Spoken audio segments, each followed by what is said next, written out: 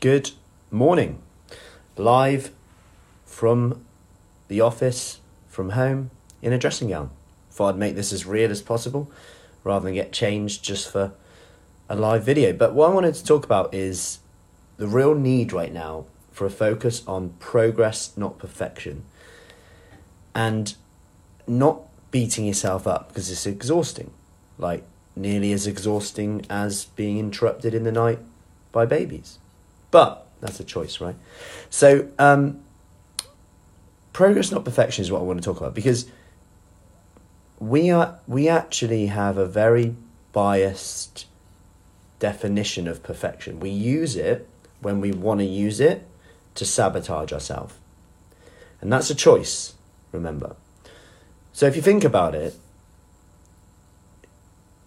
if you don't hit your goal, so let's say someone comes onto our home workout, home 28-day program at the moment, and they say, in a month, I want to be 6 pound lighter, I want to be in the routine of eating regular meals, controlling my snacking, and I want to be 4 pounds down. Let's say after 28 days, they're 2.5 pounds down. And they've had a few days where they've skipped meals and they just haven't felt good, and they've gone, back into my snacking habits. All of a sudden, that not hitting their goal can cause guilt. And sometimes, although during the journey, they might have just gone, you know what, I'm still doing okay. It's not perfect, but I'm still doing okay, I'm keeping going. Now that they haven't hit their goal, and they read that they have, and they see that figure, that they haven't hit their goal, all of a sudden, it kind of sometimes goes into the mindset of, if I'm not perfect, I might as well do nothing. So if I'm not at my goal of 4 pounds down, I might as well be 8, even though they're 2 pounds down.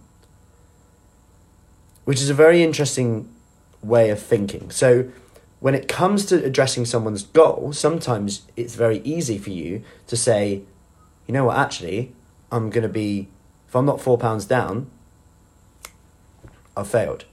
I might as well be worse. And this is exhausting, having that mindset. Yet, during the journey, before they actually assessed their goal, perhaps at the end of the 4 weeks, they were happy with how things were going. They had a few days where, things happen. You're not going to be perfect. And this is where you need to apply perfectionism fairly. Because if at the end you're halfway to your goal, just remember that sabotaging now, when you're 50% towards your goal, is going to mean you go backwards. And you're going to get further away from that.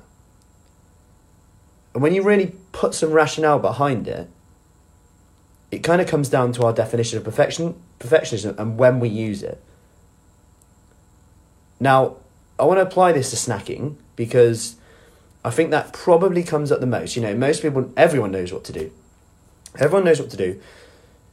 Yet, pretty much anyway, yet the in-between, the snacking, tiredness, stress, these are all things that come onto us and almost, and right now, especially with everything going on. And this can make us perceive foods as more rewarding than they actually are. Add on to that, maybe you're back with family that you haven't been with for a while, who have certain other foods in. That's an obstacle that a lot of the ladies are having at the moment. And that's fine. And here is where you need to give yourself a chance. So perhaps create a habit. And this is what we do in the 28-day program as well. Like,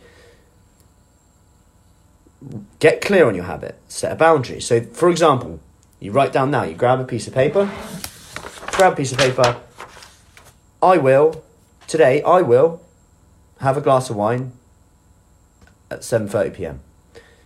Rather than, I'll try and not drink today. Can you see the difference of that? Because I'll try and not drink today just means you're going to rely on willpower, rely on everything going smoothly for the day.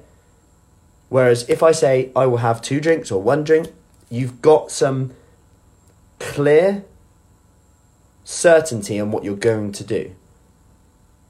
And when you have that certainty, that's like weight off your shoulders. It's fewer decisions you have to make. When you have fewer decisions you have to make, the less willpower you have to use, and the more likely you are to stick to that goal. Hope that helps. So think progress, not perfection, especially now. You've never been through anything like this before. There's probably the best time than ever just to be a bit kinder to yourself. And actually, by being kind to yourself, you might just get better results. Speak to yourself as you would a friend. Imagine you're on FaceTime. Hope that helps. Any questions, let me know. We are just getting ready, putting our schedule together for the next week of our 28-day program. We have a flexible start date from tomorrow for our next intake. So if you do want more details on that, send me a message.